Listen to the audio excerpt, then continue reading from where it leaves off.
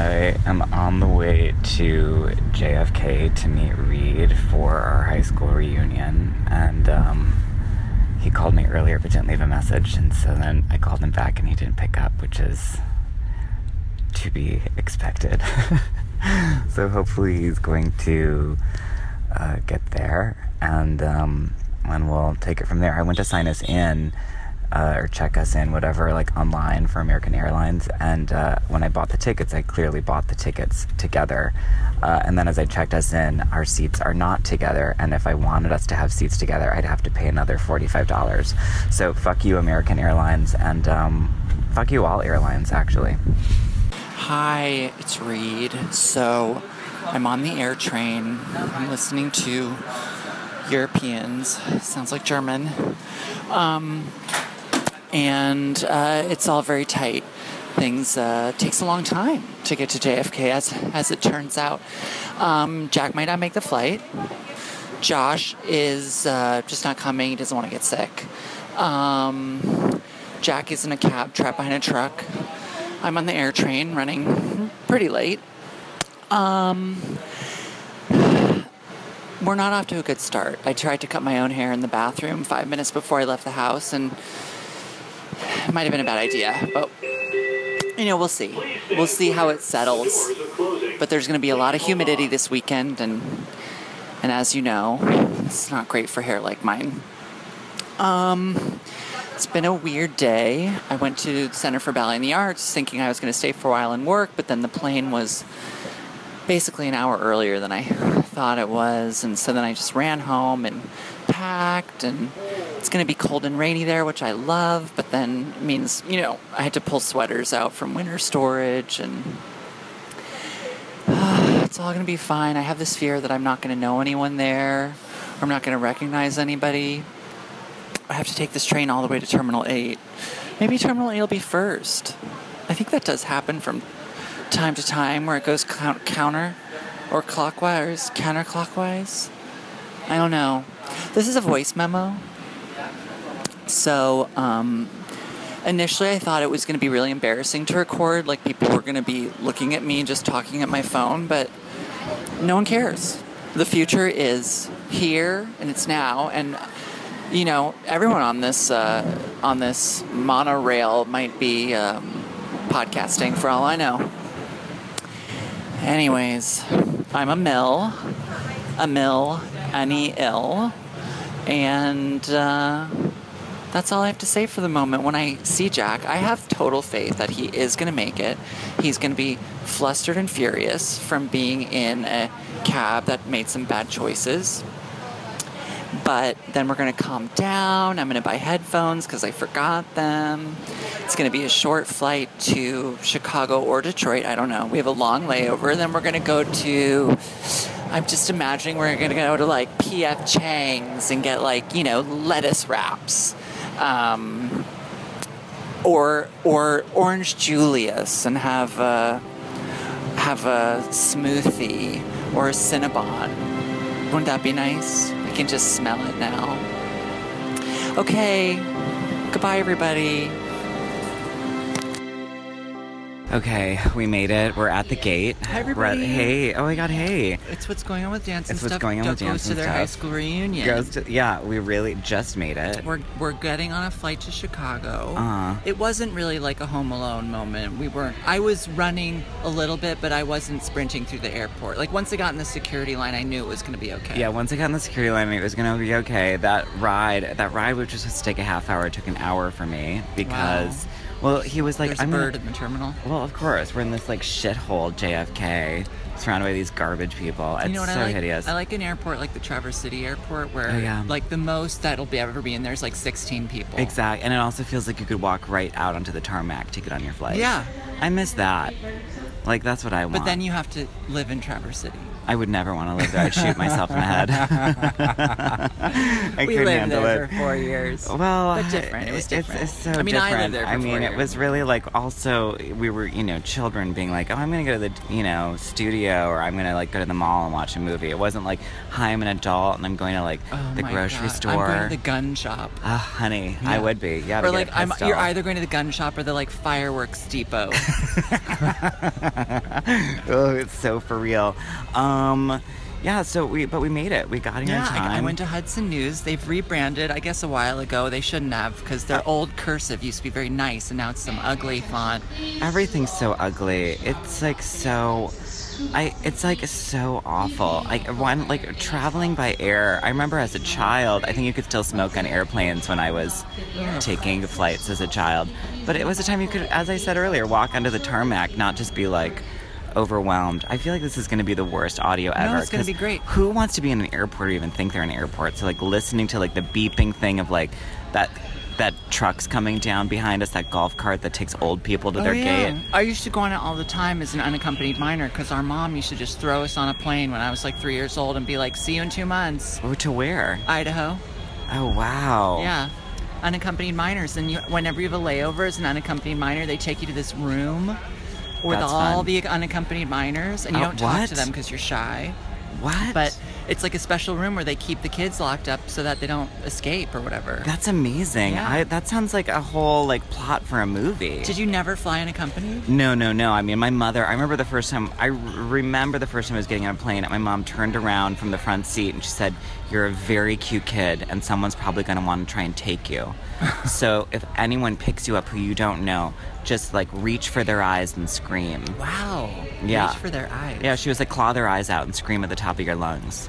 Okay. And I was like, okay, Mom. And my dad was probably like, Dorothy.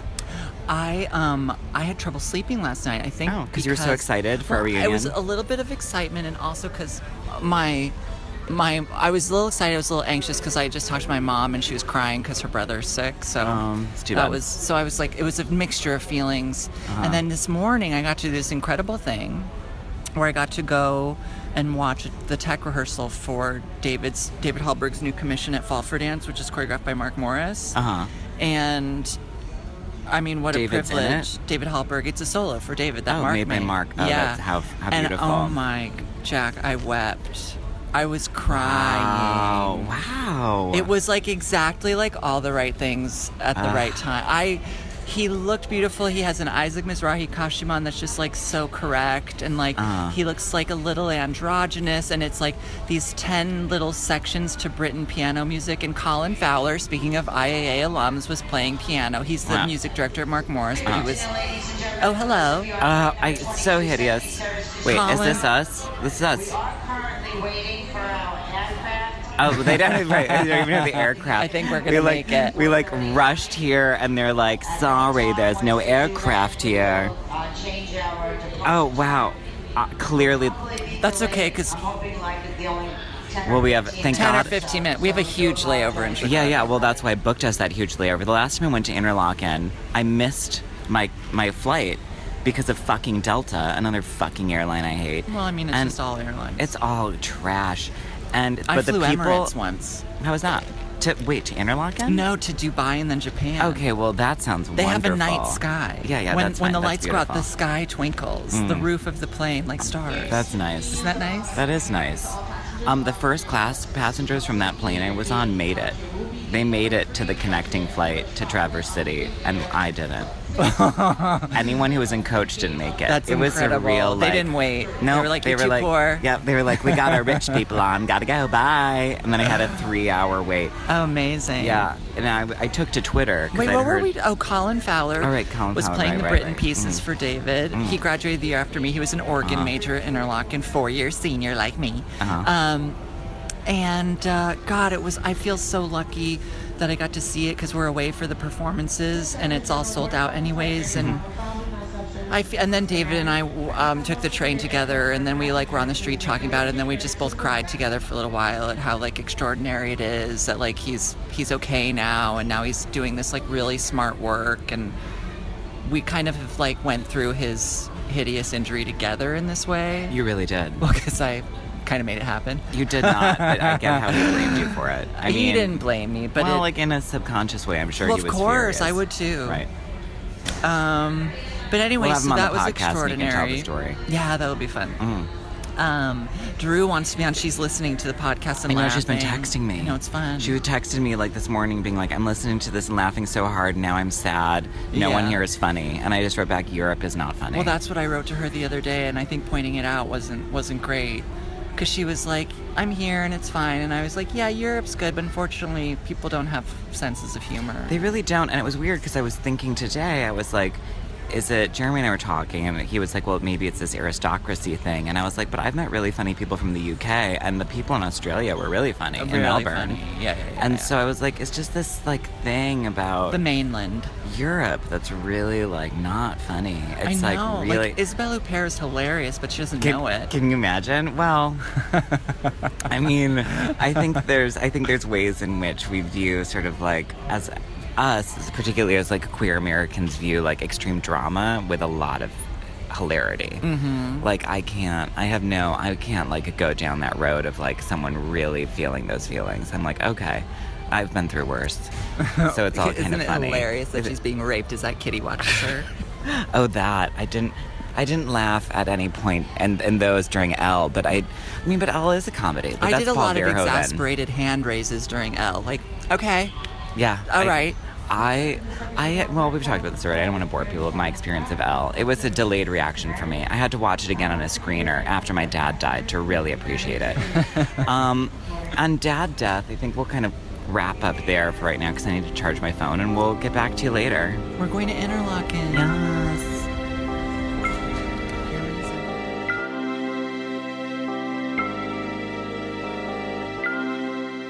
Okay, it's the morning. Hello, I'm under the covers. It's 8:13. It's We went to bed at like 2:30. Because we stayed up talking with our friend Matt We're Lindstrom. in his house. We heard his baby. He's on dance and theater faculty at Interlaken. We've known him for years. He takes care of us. He's our daddy. Oh, he just sneezed. Bless you, Dad. And he's married to Emily Modrell, who's the fiercest of the fierce. And She was a trumpet major when we were there at Interlaken. And then she like got a doctorate and stuff. And so anyways, she took the right route, and now she has a beautiful daughter, Jane, who we're about to meet. We can hear her. We're gonna hear her. We both had the experience of waking up and not knowing where we were. Totally disoriented. And I was really like, I'm at Bard. No, I'm not. I'm in my apartment. No. And then I was like, okay, I'm in my look, it's Emily and the baby. We're recording for the pod. Come over here, Emily. Come here. Look at Jane. Jane, hi. You're gonna be on the podcast. Emily, come down here. Your biggest fan. Give us hugs. Oh my God, it's so good to see you. So good to see you. Hi, baby. Oh, you're so beautiful. You're so cute. Did you have Jane, stranger danger? No, you're excited. Hi, cutie. she's you're being so shy. sweet. Oh my gosh, Jane's she's beautiful. so She didn't beautiful. expect to find two men sleeping in the living But look, Jane, wonders abound. room. Really? Wow. Wow, Jane. Miracles can happen. Wow, read. Good morning. That is so crazy. What is wrong with you? It's the first one of the day. Get it all Like out. you didn't even Better have out like than in.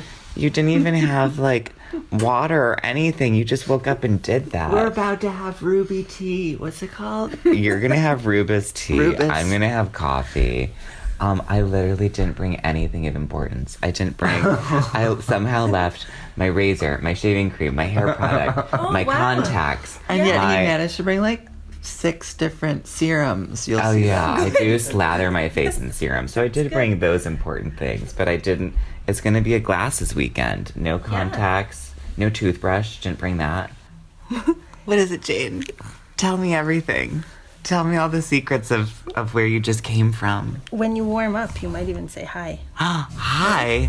You Yeah. might say hi to me? Maybe. No, you might say hi to me? Hi, hi, hi, hi, hi, hi. That would be amazing. I can tell she loves me.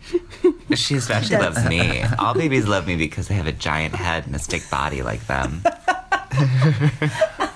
That's what she thought. She's like, we're both like, Jane. Emily, you're the we're first alum just that the- we're seeing. Emily. Hooray! It has begun. It has begun. Let the festivities commence.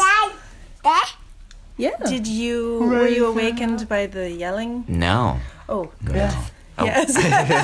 That's when I was extremely disoriented. I was like, Somebody's yelling. I don't know where I am. You were like, what's that cute sound? You look just like Sleeping Beauty, like as a baby. You're so cute. She's gorgeous. They should have cast you in that movie because you're far cuter, Jane. Oh, you're so adorable. I can't stand it. I feel the same about you. Oh, Jane, you're so cute. We all love you. Oh. Oh. All right. Well, It's not good for the children. well, don't show her Instagram yet. But I'm going to take a photo of her right now. Right now. For the travelogue. For the travelogue, we're going to get to the travelogue, and we'll be back later with what's going on with Dance and Stuff's high school reunion.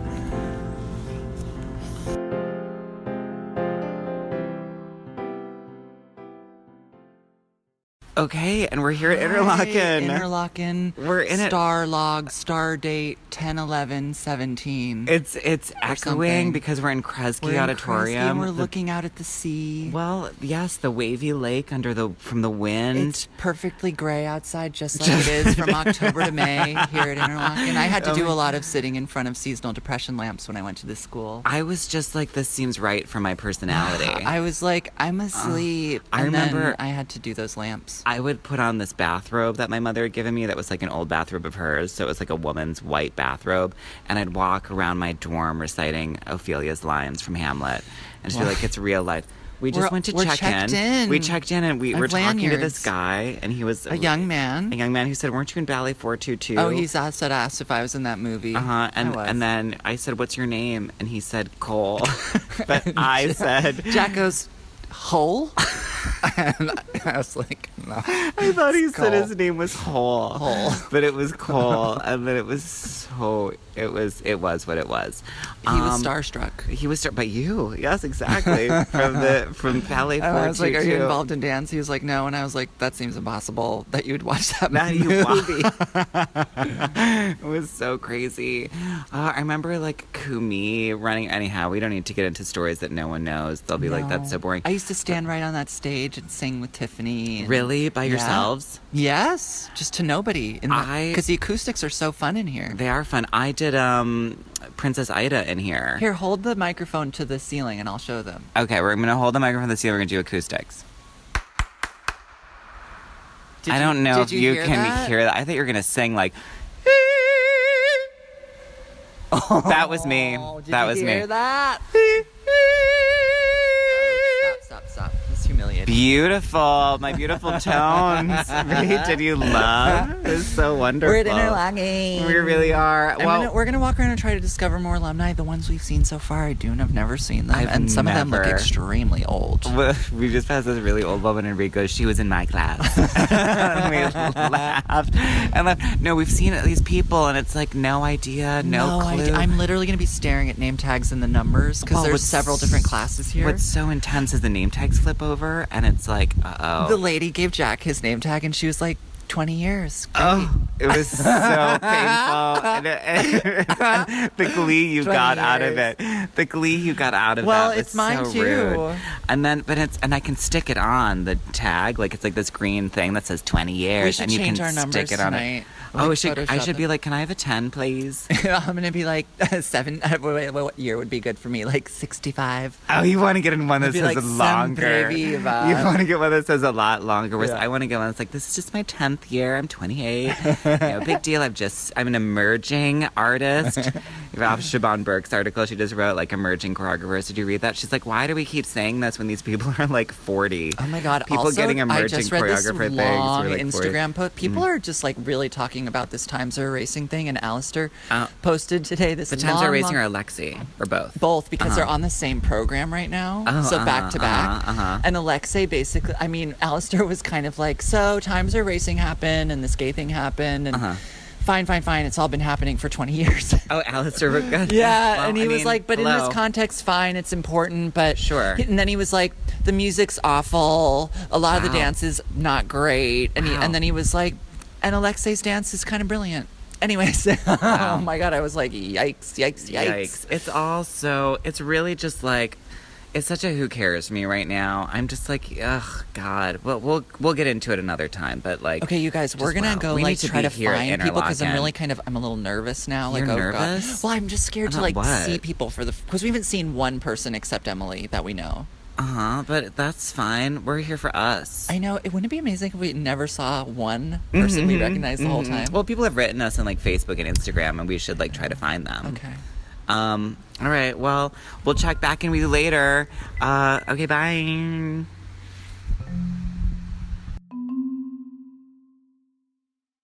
Let's be real here. It's not like a gossip column. It's our podcast is called What's Going On with Dance and Stuff, and we talk about what's going on with dance and stuff. Yeah. And it was so lovely to meet you today at lunch, and so I wanted to have you on because you were part of, so here we had Peter Sparling, sorry. Here we're with Peter Sparling. It used to come up as Peter Sparkling, or even better, Peter Spiraling. That would be the default on the early laptop or computer. Spiraling. Was Peter spiraling? Peter also spiraling. There's the spiral in Graham. Oh my lest God. we forget. My favorite part of it all was really spiral. From Interlochen. From Interlochen Arts Academy in 1969. I had come here as a violinist, and as soon as I arrived, I was told that I had to take phys ed unless I wanted to do an introduction to dance class to get out of gym. And I said, hell yes, I would anything to get myself out of gym class. Yeah. And I stood at the bar and was told to stand in second position. I said, what is second position? And then they said, well, then bend your knees. And they gasped because I had turnout. And then, of course, I said, what does turnout mean? And then, of course, the rest is history. Wait, were you a freshman? Or but I came my 10th grade year, and I was a violinist for 2 years, serious violinist. But then one thing led to the next. The introduction to dance class led to being a dance minor, and then I choreographed a little trio at the end of my junior year, performed it in the dance building, and the audience applauded, went wild, and this bolt of light went down through my body into the floor, and I was like, this is what I'm going to do with the rest of my life. And so I became a dance major. For your senior year. My parents at first balked, but then they were told that I would get a larger scholarship as a male dancer, and so that seemed to help things along a bit. Did you continue your violin studies? No, I pretty much gave it up. Wow. But the music background has been invaluable, a very deep part of my understanding of movement, and I've worked with composers in music, and also I think it helped me understand Martha's work, Jose Limon's work, the works that I did at Juilliard, and then, of course, in working with composers, choreographing my own works. Oh, yeah, music. Of course. Who were you went to Juilliard after Interlochen, and who were your teachers? Juilliard, at that time, Juilliard was very much known as ballet, Graham, Humphrey Limon. That was it. Although I went to New York aspiring towards being a Cunningham dancer. Merce was my god. But going to Juilliard, I learned very quickly that there was no Cunningham. It had to be Limon or Graham. Interesting. So I studied under Betty Jones, Danny Lewis, and of the Graham folks, it was let's see, Helen McGehee, Kazuko Hirabayashi, Ethel Winter, on occasion Moss Cohen and Bertram Ross. We danced Diversion of Angels. We danced There Is a Time. My third year at Juilliard, Jose asked me into his company, and I was with the Jose Limon Company for 2 years, the last years that Jose was alive. Was Anthony Tudor still doing the ballet program at Juilliard? Indeed, Mr. Tudor. I took his dance class. And he was perhaps the most feared, and we were all awestruck of him. And I have such vivid memories of his teaching methodology and just the way he stood and carried on. And he was very wicked and witty, and could just drill right into you. I remember once I had a really rough summer, and it was my first acid trip, and I had my second acid trip. It was a really bad trip, and it just was a sordid kind of end of the summer. So there I was at the bar the first day at Juilliard, my third year, and Mr. Tudor walks past me, and he looks at me and he says, "Oh, so what happened to you?" I mean, he could read people. Yeah. I remember him teaching me how to do a pirouette. He said, "All right, Peter, stand in 5th position. Extend your leg to the side, tendu to the side, rond de jambe, plie in 4th position, and do 1 pirouette," of course in his British accent. And it was like, it was like a Zen master telling me what to do. And I went into this altered state of like just doing it, pure doing it. And I did it, and I did a perfect pirouette, balanced, and then came down in 5th. And it was like, and of course I was thinking, what in the fuck just happened? And he just looked at me and said, "Well, aren't you proud of yourself?" That's so good. Yay. He was terrific. Yeah. But Alfredo Corvino. Did you continue Oh, wow, going? the Corvino with Mr. Corvino was a saint, of course. He was just the kindest, sweetest, most gentle person. And the Corvino sisters are still... Indeed, they are. I'd studied at Alfredo's studio there on 8th Avenue. Did you stop doing any kind of Cunningham training at that point? I never did Cunningham training. Oh, you didn't? It was You just here at liked Interlochen that I looked up Merce in the library and began reading about him, and became infatuated, fascinated by his philosophy. A composer here, Paul Epstein, Paul and I did our senior concert here at Interlochen together, and we emulated Merce and John in that Paul composed a score, I composed a dance autonomously, and it was called Environments 1 and 2. Yes. So good. It was an era. But no, I was fascinated with Merce. But then you ended up being in Graham and Lamone. Graham and Lamone at the same time. Well, yeah, this was the Juilliard tradition that I was drawn into, and working under Jose, dancing Day on Earth, being coached by Jose, was a life-changing experience. My first realization that I was not only creating a career for myself, but I was inheriting a legacy. It was a responsibility that I was embodying a role made on Jose. Jose was passing it on to me, and inevitably I would be passing on this to other generations. That this was, it was something much bigger than just my ego. And it was humbling, but it was also something that inspired me deeply. It made me know that I was into something that I really loved, and it was going to be deeply meaningful. So my 4th year, Janet Elber and I had both been in the Juilliard Dance Ensemble production of Diversion of Angels, and our teachers asked the two of us to join what was being called the Martha Graham Apprentice Company. Bertram Ross and Mary Hinkson had been given a grant with Lee Leatherman, who was the manager of Graham at the time, to start an apprentice company. And this was while Martha was still in the hospital. They needed to keep things going, despite the fact that the company was not touring. So a group of us young ones began learning the repertory. I remember doing studio performances of Seraphic Dialogue, of Secular Games, of Diversion of Angels, Embattled Garden. I remember learning El Penitente and dancing with Clive Thompson and Takako. I remember being taught roles by Bert and Mary. So it was an incredible time.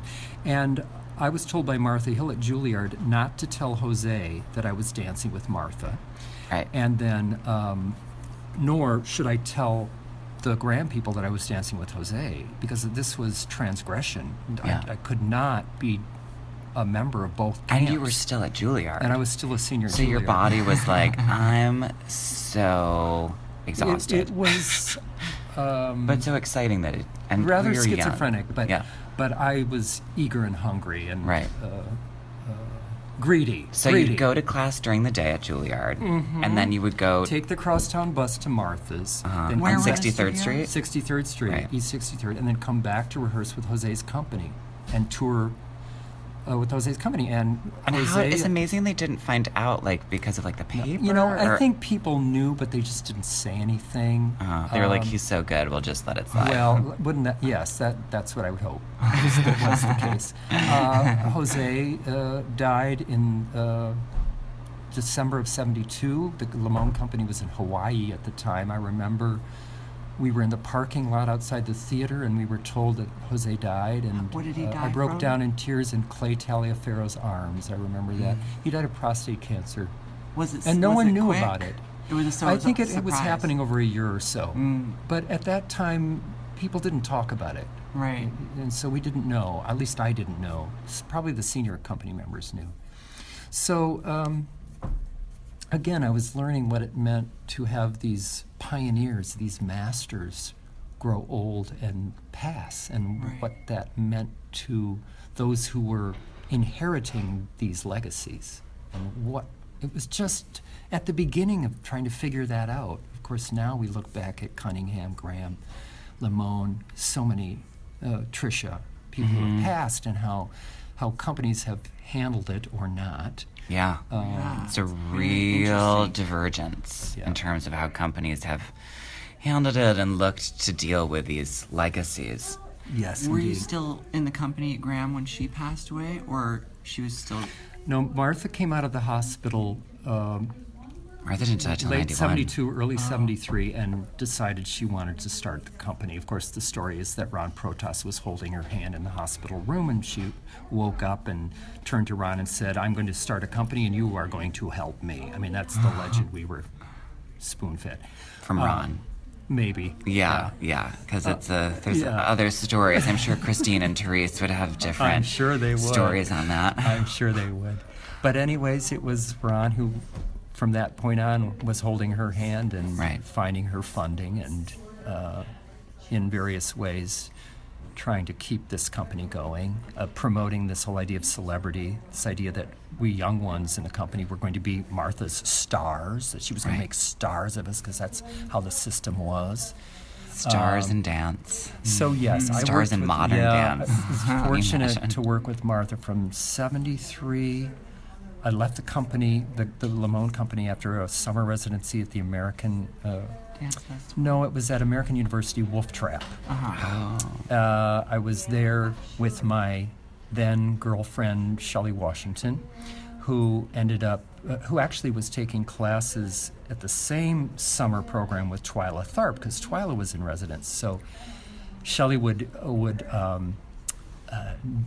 there as part of the Limon Company. We were doing Jose's Misa Brevis that summer, so it needed a larger cast. But Shelley was on the sly studying with Twyla, and long story short, just to jump ahead, Shelley, after 1 year at Juilliard, auditioned for Martha's company and joined the company for a year, joined us on the Asian tour, and then Twyla asked her into her company. So Shelley then joined Twyla's company. Lots of little stories that weave in and out of this kind of 73, 74, 75. Martha was a force. She had an astounding presence and a command. She was, I think, still kind of finding herself. She was trying to negotiate, along with Ron, how to manage the senior members of the company, the people who had known her and had been with her for decades, and then these younger ones. It was Peggy Lyman, Tim Wengard, Janet Elber, myself, among others. Then this kind of intermediary group of Takako Asakawa, Yuriko Kimura, David Hatch Walker. So there were Diane Gray. There were kind of three generations that were part of the company at the time. And gradually what happened over a period of 4 or 5 years was that it became apparent that there was a gradual kind of pushing out of the senior members. Wow. And there were power struggles and actually some deep divisions in terms of allegiance to Martha and Ron's place, Ron coming between these old, ancient, ancestral allegiances being severed. So we young ones were kind of watching that from the side, waiting for our chances to assume the big roles. Right. And so it was both reverence and awe to these role models, Mary, Bert, Helen, etc. But at the same time, this eagerness to step in. There's and always to have our someone moments younger of and glory. hungrier coming down the stairs behind you. So the moments when the casting went up and when a senior member suddenly got the knife in his back and the next day they were no longer there. I mean, there were always dramas. Of course, in the Graham Company. And it was this different time, too, of there actually being a company, of American company. It's the tour around. I mean, the Graham Company does still, but it's a different... But this was like during the National Endowment for the Arts time. It was the dance touring program. Yep. I was surfing on the wave. It was the dance boom. So I entered Martha's company always with the intention of being an apprentice to the master. I wanted to figure out how she made these dances. I needed to know more, quite selfishly, because my chief interest in the whole enterprise was as a choreographer. Yep. That's why I started dancing. And then shortly after I choreographed my first piece, I figured out, oh, geez, I better learn how to dance. I guess it might help if I was a dancer too. Did she do creations on you while you were in the company? Yes, and I write about this in my memoirs in great detail. These magical moments when, Janet Elber, who's now the artistic director, I don't think she'd mind my telling these stories. Janet Elber and I met here at Interlochen, and we were paired together here. Mm-hmm. We then went to Juilliard and were paired together again there. Mm-hmm. We learned from William Hugg, who ran the dance program here, what it meant to improvise. Mm-hmm. And through Juilliard, we danced together in our own little companies, and we improvised. Well, when come 1975, 76, Martha was looking for fresh bodies to choreograph on, and I've got to say that Martha was trying to figure out how to make dances that held together without her presence being the centrifugal force on stage. She was trying to figure this out. By what age was she then? She was what, 79, 80? 79, and trying to figure out at 79 how to have the show without her as the centrifugal force. Because her board had asked her to stop dancing at 70, I believe. This must have been in the late 60s. Because it was when the board asked her to stop dancing that she went into the big binge, and then went, in terms of her alcoholism, really tipped off. Right. At that point, because she was staying in at dancing all the way through like 60s, and I think it was her 70s when the board was like, you can no longer be on stage. And that was when her alcoholism really put her into the hospital at that point. And then the subsequent years. I'm glad in a way that I missed that. I never knew Martha. Well, when you read about it, it's so painful. And as she writes in Blood Memory herself, she never wanted to stop. And hers was an opposite path. You were a maker who realized you should learn how to dance. She was a dancer who had to make work so she could dance. Mm-hmm. Although, that is true to a certain extent, but I also think that she... was an auteur. She learned how to construct dances with the help of Louis Horst, of course. Yes. I mean... She attributes much of it to Louis. I mean, that's on record. Right. But she also, I think, took a great interest in constructing dances. That said, she always had the assistance of her chief dancers. I mean, there was always a give and take. And so by the time Janet and I were our second or third year in the companies, Martha would have Janet and me in the studio alone with her. She would be showing us images out of books. She would be playing us musical scores. She'd be giving us the inspiration, and then she would say, all right, I'm going to put the music on, improvise. And we would improvise for her. In the vernacular of the company? Absolutely. Yeah, and this was the thrill for me, was that my challenge to myself was, okay, I'm going to improvise in the vernacular, but I'm going to push this as far as I can towards my own kind of vernacular, my own individual idiosyncrasies, to see how much she'll let me go. Yeah. We would finish these improvisations, maybe they'd last 5 minutes, and then Martha would say, all right, I'm going to leave the studio, I'll leave the two of you alone, try to remember what it was you did and put something together. She would leave the studio, hobble out, and Janet and I would look at each other and say, okay, what did we just do? Okay, let's figure this out. And because we'd worked together so much, we'd put something together. Martha, 15 minutes later, would peer through the double doors of the downstairs studio. We'd see her little face, and she'd say, are you ready for me? And she would hobble in and sit down, and the music would go on, and Janet and I would perform this kind of impromptu composition. And then she said, okay, come and sit down. And she'd say, all right.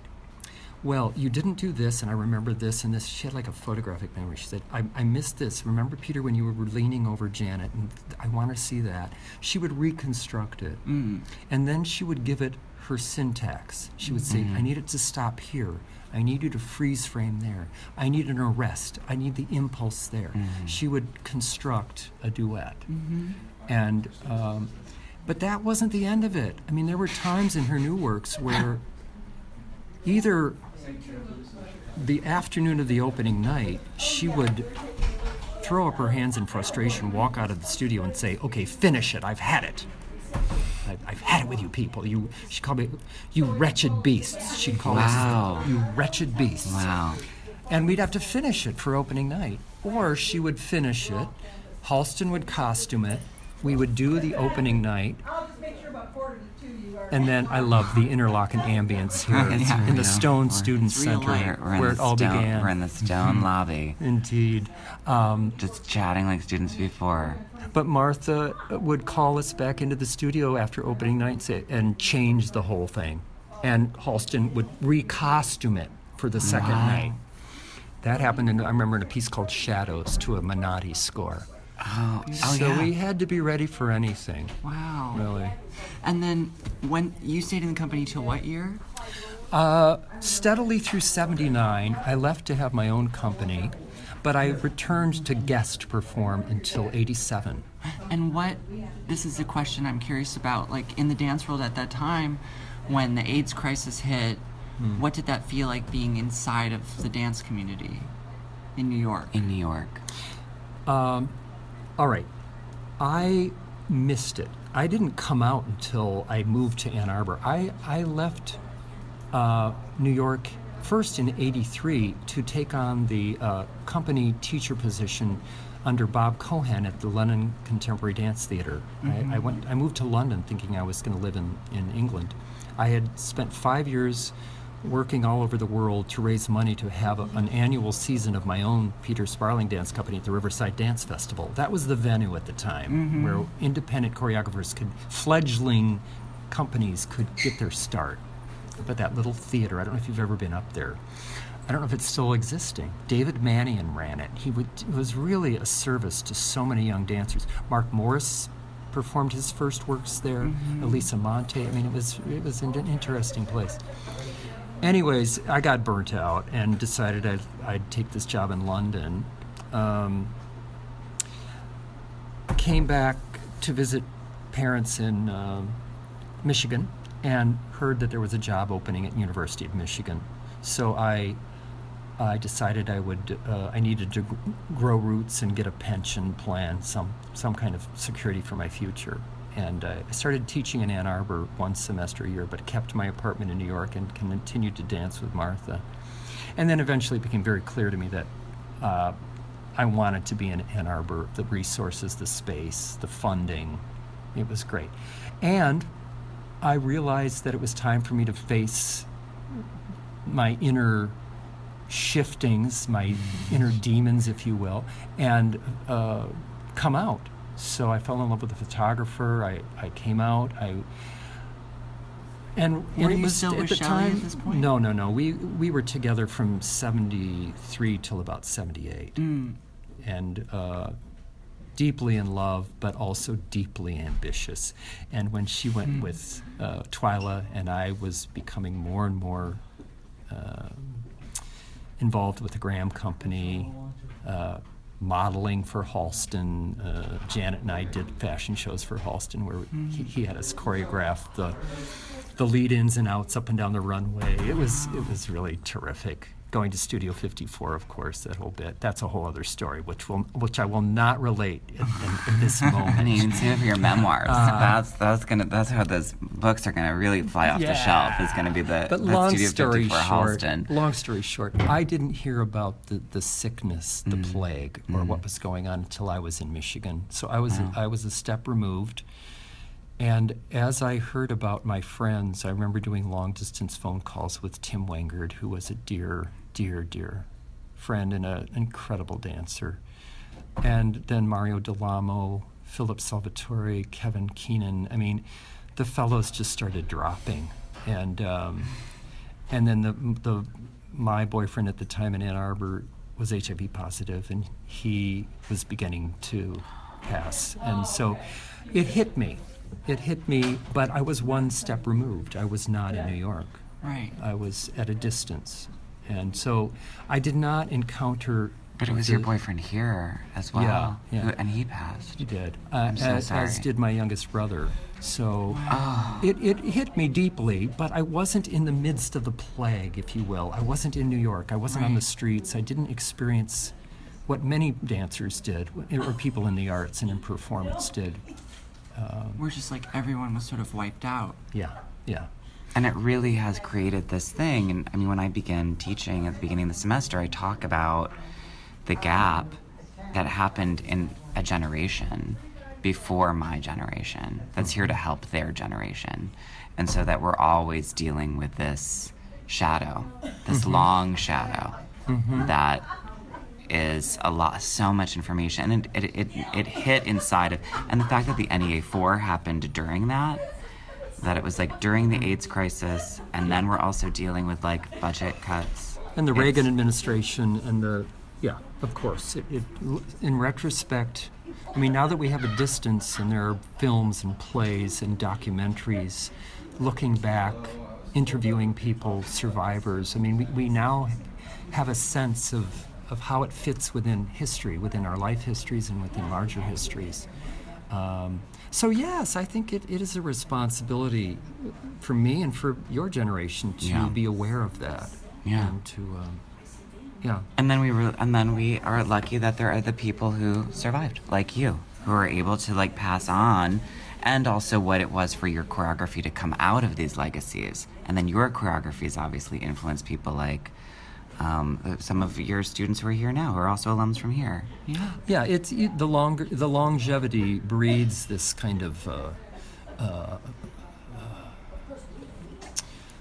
gradual dissemination of influence, spheres of influence. You begin to be aware of generationally of how the ripple effect.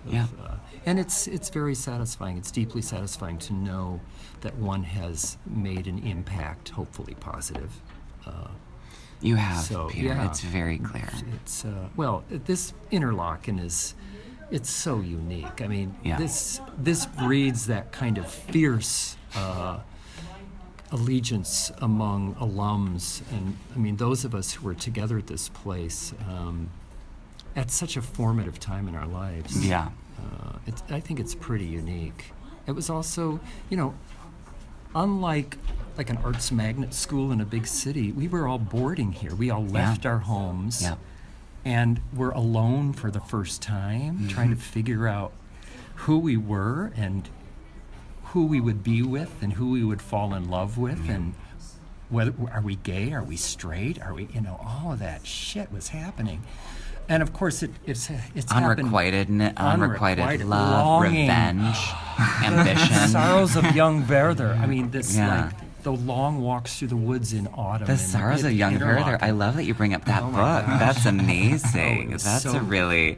deep longing, writing poems Yeah. and da-da-da-da-da. Yeah. It was very romantic and a deeply... And deeply dramatic, which I think also really, if you had a sense of humor and you were talented, things would bode well for you upon exiting here.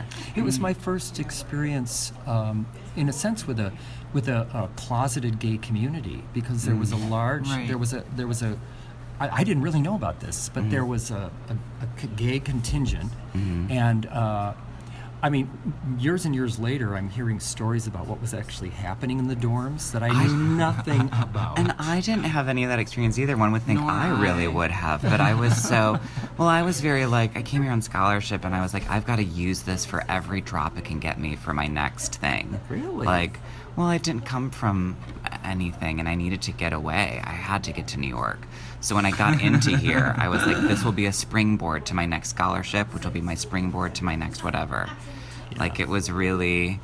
So I didn't, But the Interlochen, do a lot of- the Interlochen connection, Social stuff. kind of jumping out of that. That's a whole other subject we can Right. talk about. But I think of the alums who came out of Interlochen, at least of my generation. It was Janet Elber, Angeline Wolf, who went on with Jennifer Muller. Also danced with Lar for a short while.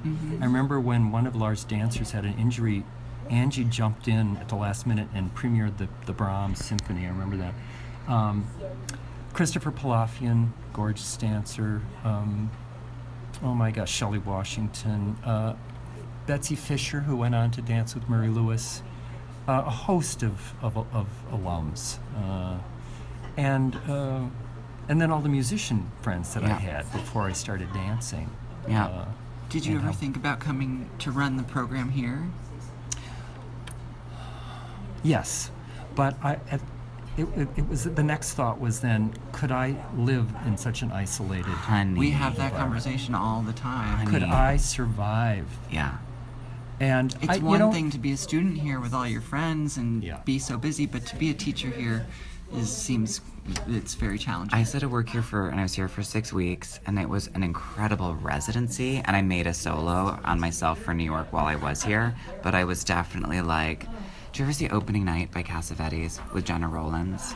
Oh, it's incredible. It's I such an remember amazing Faces movie. and- But it's where she's an actress Something and of a she ends Woman. up sort of being haunted by her inner child, which is this, she sees this young fangirl get hit by a car, and then she starts re-envisioning her, but it's sort of more like she's a young version of herself is sort of what she's beginning to see. And I was like, I felt like that's what was going to happen to me here. I was being haunted by the super ego I created at 17 at Interlochen. right. Oh my God. I Yeah. mean, it is like you have to you're stepping back into skins you thought you shed. Yeah. That kind of thing. Yeah, it is really that. Peter, I can't thank you enough for making time for us today. Oh, you're so welcome. To speak with us, and we're gonna stay in touch. Yes. And I'm excited for these memoirs, and we're gonna look around New York for the right editor publisher for that. It'd be thrilling. I'm a queen who can figure those things out. Yes. And we'll send you links to the podcast so you can listen to this. Absolutely. What a thrill. Such a it was thrill. a joy, and let's thank Interlochen for bringing us together. Thank you, Thank you, Interlochen. We love you. Sound the call. Sound the call.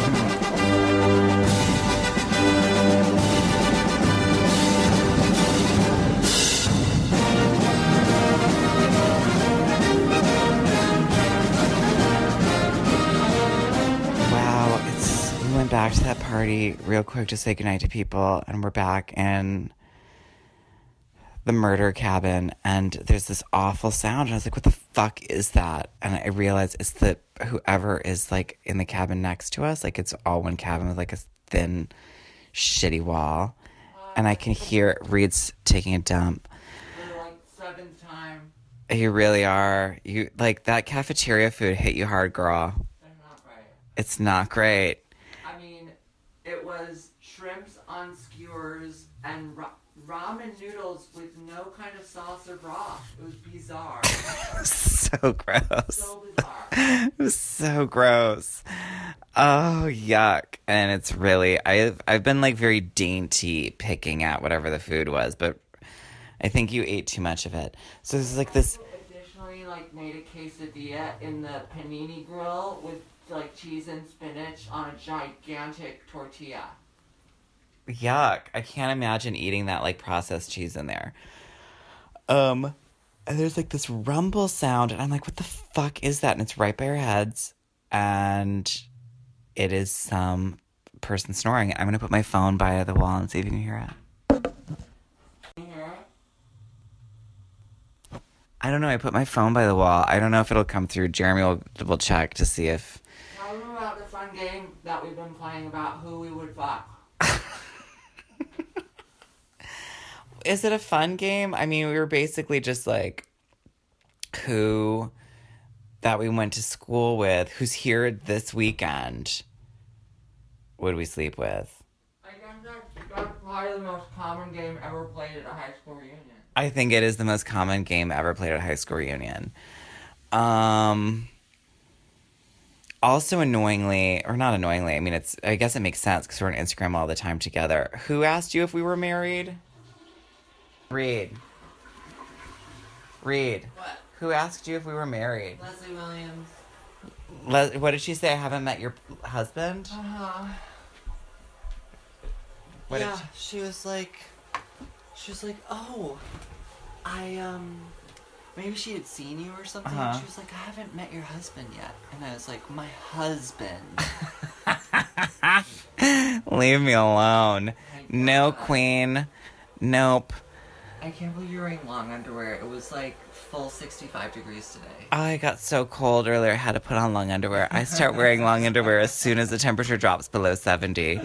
Anyhow, that's it for like the end of the night in Murder Cabin.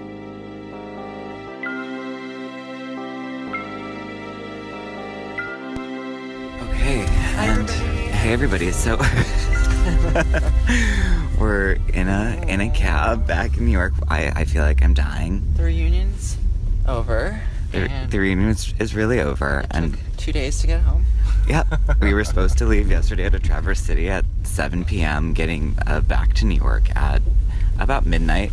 And then at 8, they were like, your plane's been delayed. And then at 9, they were like, the plane that you're going to be going on hasn't left Chicago yet. And we were like, what? Yeah. And they were like, well, there's only one plane and it's broken. And so maintenance is trying to fix it in Chicago. Welcome to America. This is American Airlines. Just like what we're named after. We're going to treat you like shit and you're going to pay for it. It was bad. It was so bad.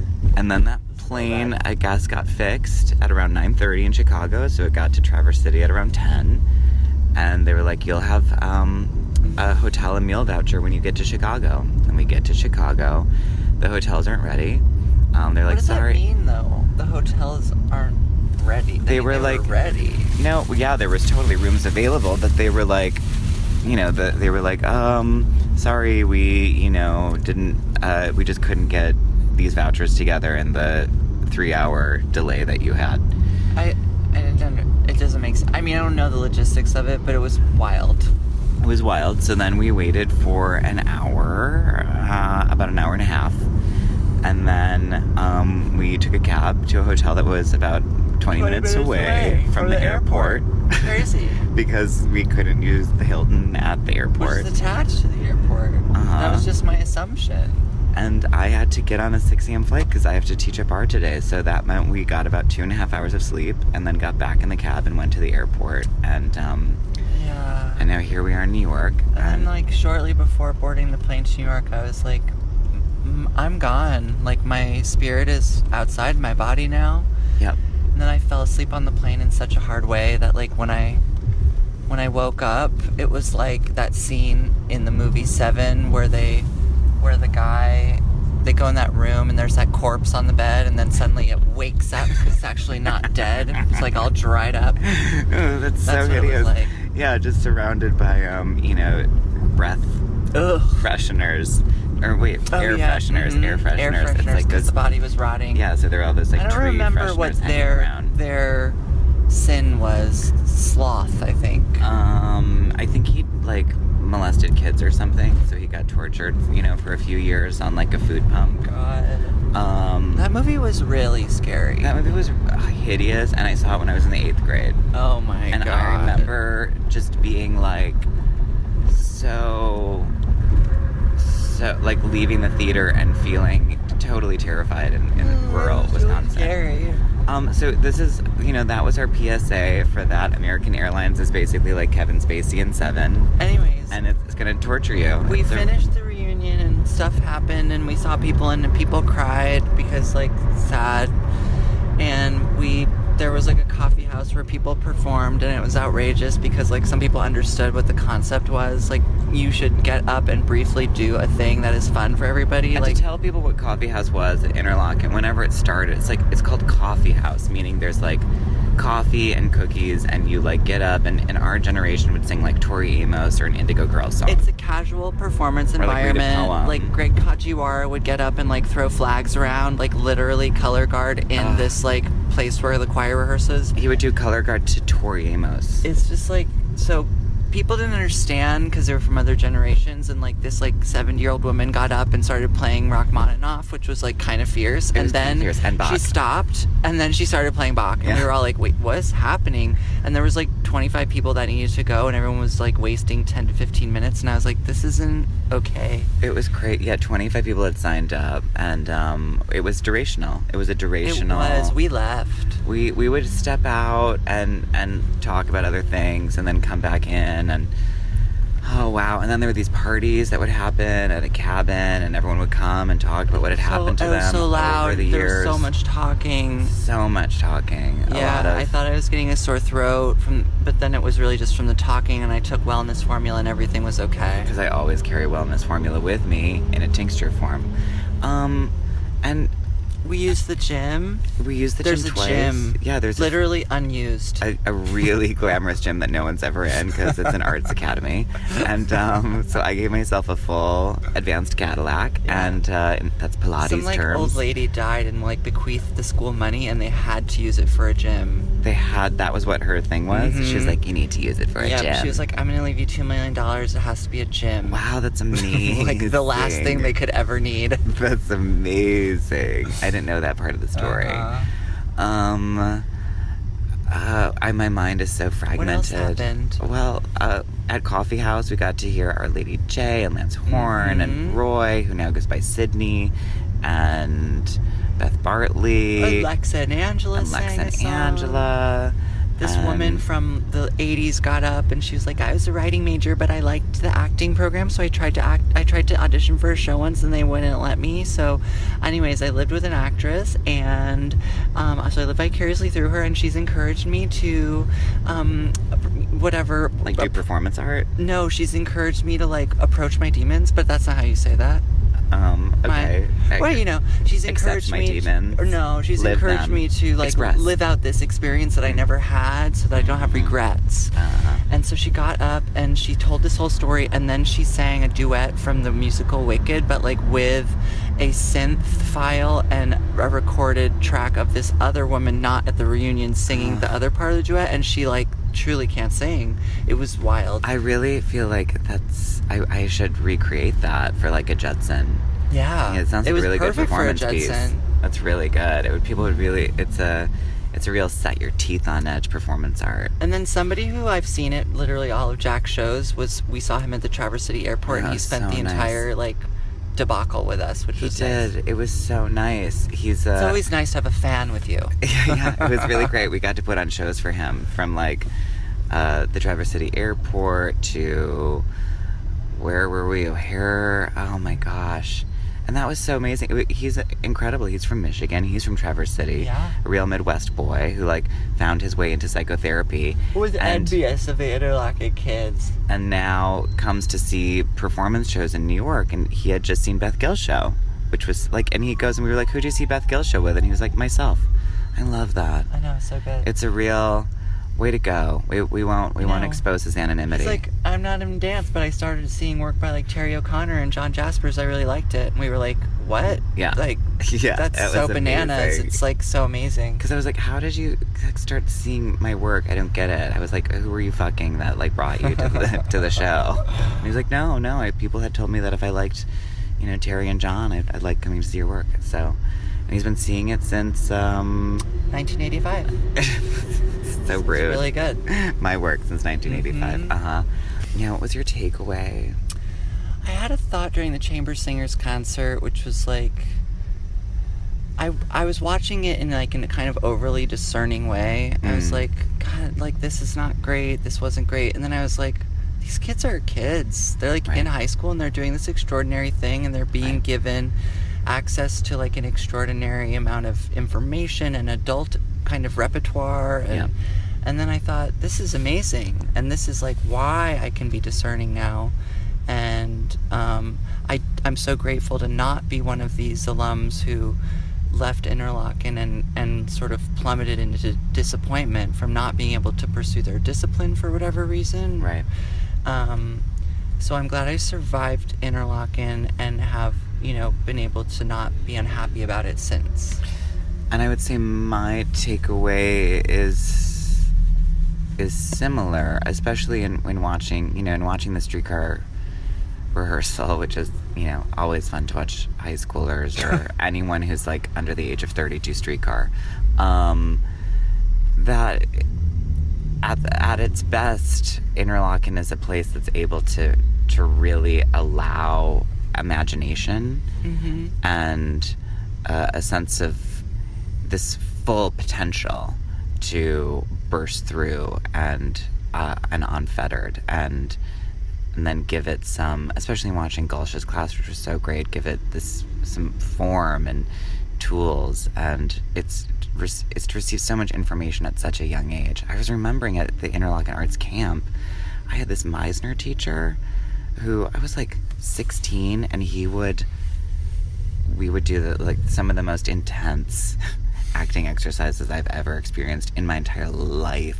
The boundaries of the theater program are a little confusing for me. Well, I think I also really learned what I wanted in terms of boundaries, and now that's what I get to teach. We should probably cut that part out, but no, you do whatever you want. It's just real. Anyways, we're going to some other Interlochen function in several days to welcome the new president. That'll be in New York, and the good thing, Interlochen is the same. It's the same, which is good. It's the same. Interlochen's the same. And are you glad that we went, even though we had this 16-hour nightmare and we're both underslept? I never leave being like, I wish I hadn't. I'm so ambivalent because I'm so tired and I have to teach today until 7 p.m. So I wish I would have just stayed in New York. Fuck you, American Airlines. You really ruin everything. All right, well, that's it. And we loves you, and thanks. Bye. Thanks for it all. I can't turn this thing off. Sorry.